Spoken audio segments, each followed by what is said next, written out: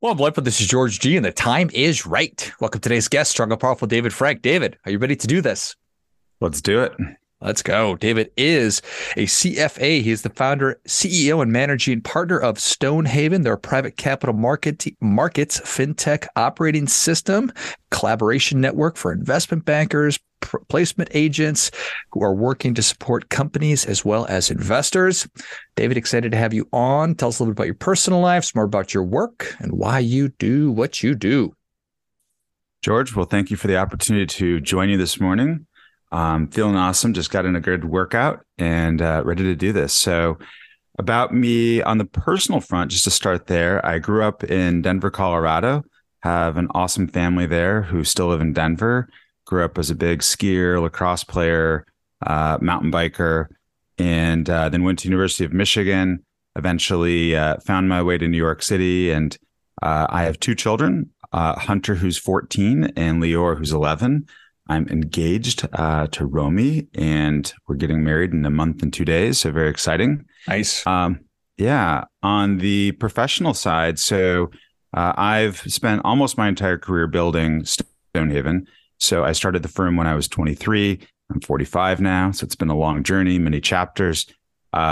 Early on in my career, I focused on raising capital and executing mandates for various asset management firms and corporates, and then eventually evolved to building teams to go execute on that. And then about 4 to 5 years ago, pivoted and went from being somebody who executed deals in the marketplace to building a platform to support many underlying companies who execute on our platform. So that began our journey building a fintech platform, which is now, as you started to describe, an operating system. So we provide the infrastructure, data, and technology for intermediaries in capital markets. And they, in turn, raise capital, execute M&A transactions, do secondary transactions with a wide range of companies. So we're active across venture, private equity, private credit, real estate, and other private markets. And we're very active on both the placement agent side, where we represent asset managers, as well as the investment banking. So we represent today over 200 companies, have over 100 investment bankers and placement agents on our platform. We're raising over $1 billion annually, and happy to dive into more details. Nice.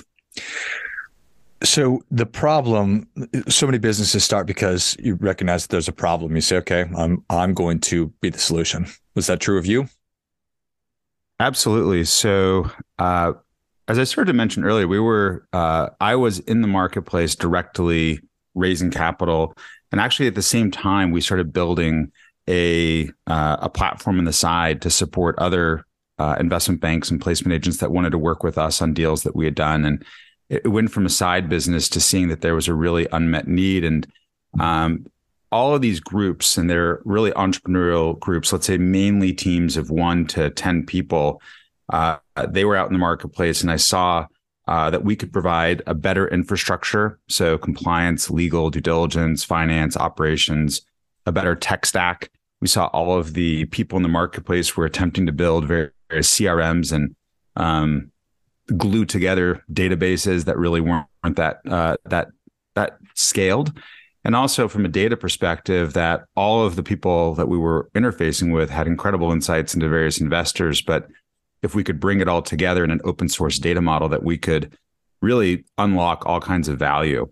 And the other insight we had was that we had originally started our platform largely to actually collaborate with people. So we would originate deals and see that there was an opportunity to expand our distribution or sometimes our origination capabilities by bringing in other companies. And we saw that one of the biggest demands in the marketplace was to collaborate with other people. And so we decided to go all in on one vision and to build it. So back in 2019, we had about 15 people on our platform. We've scaled to 100 today and looking to go to 200 by next year. So it's kind of just been a never-ending journey of building it. And it didn't really come together initially as clear as it is today, which today is now, it's really obvious to me that it's an integrated operating system. So the idea is that if you're an intermediary in the market, we're building the entire infrastructure, tech, data, everything around you. So from the minute you log in, from the minute you log out, you're running on our kind of core tech stack and everything that's involved in that. What is an example of an intermediary in the market?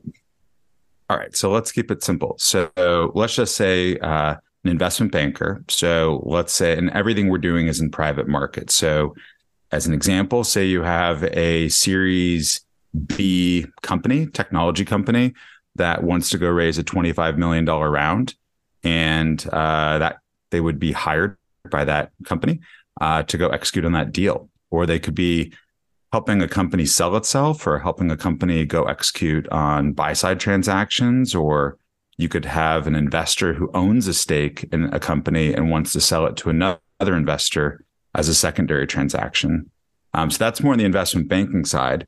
And on the placement agent side, let's say you have a $500 million private equity fund that wants to grow to $1 billion private equity fund. People on our platform would help them scale up. So they would help them go interface with those family offices, pensions, endowments, et cetera, to go build an institutional capital base. So I am that person who's at 500 million. I'm looking to double. I wake up in the morning. Instead of going and looking at all these different programs, I'm coming to Stonehaven. I log in, and that's giving me everything that I need to conduct my business, to grow it, to manage it, to stay in compliance. So think of it actually this way. Everything we've built is around the intermediaries. So in this example, it's really an affiliate. That's what we call one of these investment bankers or placement agents on our platform. So it's an affiliate who is in the market. They're interfacing with this private equity firm saying, hey, we can help you go execute on your capital raise. And then they in turn leverage our entire platform, from everything from sourcing the deal to contracting, due diligence, deal structuring, identifying which investors they want to go pursue, running all of their pipeline activity, transaction data, and then collaborating. And then they might say, okay, I might be able to execute on half of this raise or some portion of it. How can I increase the odds of success by bringing in other firms operating on the platform to go help them execute? So they can identify who those parties are, and then all the workflows to go execute on collaboration, which we probably don't have the time to get into all of that, but a lot of those kind of workflows. So we're essentially a platform to help the intermediary help their client. Got it. Nice. Okay. And as you've been iterating, improving, changing, evolving, here we are in 2023. Is this an easier marketplace? Is it more difficult than it's ever been? So this is, I think the economy is actually still relatively strong right now, surprisingly strong. Labor markets are showing that. But I think a lot of parts of the capital markets are breaking right now, or under really incredible stress, whether that's the venture market, the real estate market, all types of markets right now are pretty challenged. And I think what that's causing is a flow through effect, where the amount of funding going to early and mid stage companies is landing them in an environment of the haves and have nots. So I think you're still seeing the news headlines of about 10% of companies that are winning great rounds, doing really well. And then there's this huge wall where at the start of this year, about 75% of venture-backed businesses had less than a year of runway in their balance sheet. And so they either could stick their head in the sand and not live in the reality that we're in right now, or they had a few difficult choices, which is really cut burn, innovate, although it's harder. Everyone's always trying to innovate. So cut burn, or sell themselves or do other things. And so I think it's been an environment where the level of hustle that people need to demonstrate to execute in today's environment has just gone up. And I think it's also caused a lot of firms in today's environment to focus narrower and cut fat and think about what's the fastest path to profitability in the case they aren't profitable. Or in the cases of other markets, like say, for example, real estate, I think it's just stopping a lot of the deal volume out there and causing people to focus more on the micro of what are the smaller things people can be doing to increase revenue, cut costs, be more innovative. And I think it's actually a healthy environment. It's kind of the winter of capital markets right now. And I think if you embrace capitalism, you have to understand that this is part of the innovation cycle, and out of this comes spring. But we're kind of still, it feels like the dark before dawn from a capital markets perspective. And I don't even think we're through it yet. I think we still have probably 12 months more of a challenging operating environment for entrepreneurs. And so we're a very entrepreneurial company ourselves, a bootstrap business that basically supports 100+ people that are also all entrepreneurs who then raise capital and execute for small and medium-sized entrepreneurial businesses. So our entire ecosystem is this entrepreneurial environment. And so we're coming to work every day and in the trenches really trying to help everyone execute at their best game. So you've been at this since, I think you said 2003? Correct. Or well, 2001 actually, for 2001. 23. Got it. Yeah. So does it feel the same as it's always been, or does it feel like there's outside influences like legislation and politics and monetary policy that is making things different? I think it's actually amazing how much the rate environment has really flowed through into everything. And so we were in an environment of an incredible tidal wave of liquidity coming out of COVID that really wasn't a natural environment. And now we're kind of facing the pullback of that liquidity and implications of that. And so I think it's a very difficult operating environment. We're still growing at approximately 50% annually right now. And so we're doing everything we can to really drive in this environment. But I think in a more baseline normalized environment, not even a 2020, 2021, early 22 environment, but in a more normalized environment, I think it'd be much, much easier to grow right now. But it's not so much legislation. It is the Fed, I think, is part of it. But I think it's also the macro environment. I think investors right now are really cautious about the environment. They're confused on trends. On one hand, you see kind of the leadership at the top of technology right now booming. NASDAQ's up big this year, but you'll see things like, for example, the market cap of Apple is greater than the entire Russell 2000, right? Mm-hmm. So you're in an environment where, some of these companies who are in the headlines are killing it, but at the same time, the entire Russell 2000 is struggling. And so in that kind of an environment, it's a wide range of outcomes. And this happens though. I mean, we all survived through it. And I remember what it was like operating a business through 08, 09. And I remember hustling like hell in 2008 and feeling like nothing was happening. And then it wasn't until 2009, 10 where everything unlocked all at once. And it wasn't my work ethic that changed, or I didn't get smarter from one year to the next. It was just sometimes you work really hard, you hustle, you try to be one step ahead of the game. And then when things unlock, a lot of pieces of the puzzle come into play really quickly. So I think that's the attitude you have to have. And a lot of it's staying in the game right now, I think, for a lot of entrepreneurs. So making sacrifices, you have to make it. And being on the field the next day is the most important thing. Yeah. It's not staying ready. It's staying ready, not getting ready. The tide goes out. You're going to see who's actually wearing clothes and who is not. All these different things that we could say. And obviously, you have stayed ready and you consistently work. What are some of the sacrifices that you see that maybe people aren't willing to make, and therefore they're not going to be a sustainable business? I think at least in the venture ecosystem, there's been such a focus on growth at all costs, and there's been so much capital available, and you were evaluated more based on your growth rate than your ability to actually prove unit economics and really prove profitability. And so I think that really has shifted to prove a rapid path to profitability in the venture ecosystem. So that's shifted dramatically, and I think is causing a lot of people to rethink how they're building and executing on businesses.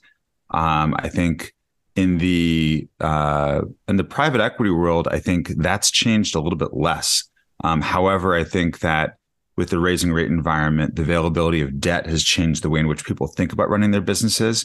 And so M&A is less about leveraging up cash flows and kind of scaling in that direction. And I think more about operating businesses.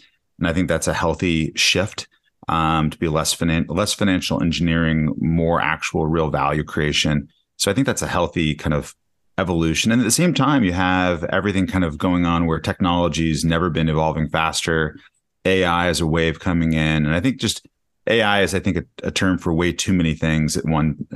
Obviously it's large language models, but a lot of other things are going on in tech that are pushing innovation so quickly. So I do think if we look back in 10 years, people are going to mainly focus on the huge shifts in tech right now and not on some shift in the interest rate environment, candidly. So you have to, I think, be focusing on where is the technology shifting. And in our space, a lot of that is going from the millions of manual workflows in capital markets to really streamlining those into technology, UI, and building logic that humans execute into code, and then refining that based on where it breaks, where it could be better, where you can instantly do things. And so, how do you take a term sheet that instantly you click a button, it turns it into a contract? That's the kind of thing where if you can do that, you can streamline all kinds of other legal processes that would cost you money. Or where can I use technology to instantly find the best investors or buyers in a narrow subset, not only based on their characteristics, but based on my relationship dynamics with them and other kind of elements? Or how can I see into my pipeline faster to see where I should focus when I have, 100 plus sales situations I can start the day focusing on? Which is the one I focus on today? Or how can I tell what's gaining traction, what's not gaining traction? And there's so many of these types of workflows that we're focusing on and trying to just block out the noise and say, hey, if we continue innovating at a really rapid pace, we'll be in a really strong position and keep winning the right talent to our platform, building community. I think this is also, just to take another step back from the tech side, one thing that I think a lot of people are seeking, especially in this remote work environment, is still remaining connected and being really tied in with their community. So we really view that as another part of our value prop, is focusing on building human-to-human connection and then facilitating it through tech and workflows and all kinds of ways that we try to build infrastructure around that. And so I think that kind of dual approach of heavy kind of focus on streamlining and architecting technology, and then the flip side of it, focusing on the human element of it intensely as well, which I think a lot of tech companies don't focus on. It's so much easier to build code than to build community. So that's where we're thinking and focusing. And it's not just Zoom. Zoom does a lot of that. I think it's also getting in and seeing people in real life. And the less people meet every day in the office, the more I think they actually have a desire to meet and spend quality time with people on a lower frequency, but higher quality human to human kind of connection. I think that makes sense. Well, David, thank you so much for coming on. Who and how can people come into your ecosystem? So best place to find us, two places: our website, stonehaven-llc.com, or on LinkedIn. And LinkedIn, you can look for Stonehaven. And you can also connect with me, follow me, David Frank, on LinkedIn. I'm heavily engaged there, and we're posting all the time about various technology we're launching, people joining our community, trends we see in capital markets, all types of other things in our ecosystem. So thanks, George, for the opportunity to come on today. For sure. Well, if you enjoyed this as much as I did, show David your appreciation and share today's show with a friend who also appreciates good ideas. Go to stonehaven-llc.com and check out the great resources that David has on the site. You can find him on LinkedIn as well, David Frank, and find out if there's an opportunity for you to tap into the great operating system and community that David has curated and cultivated and created and all those other things. Thanks again, David. Thanks, George. And until next time, remember, do your part by doing your best.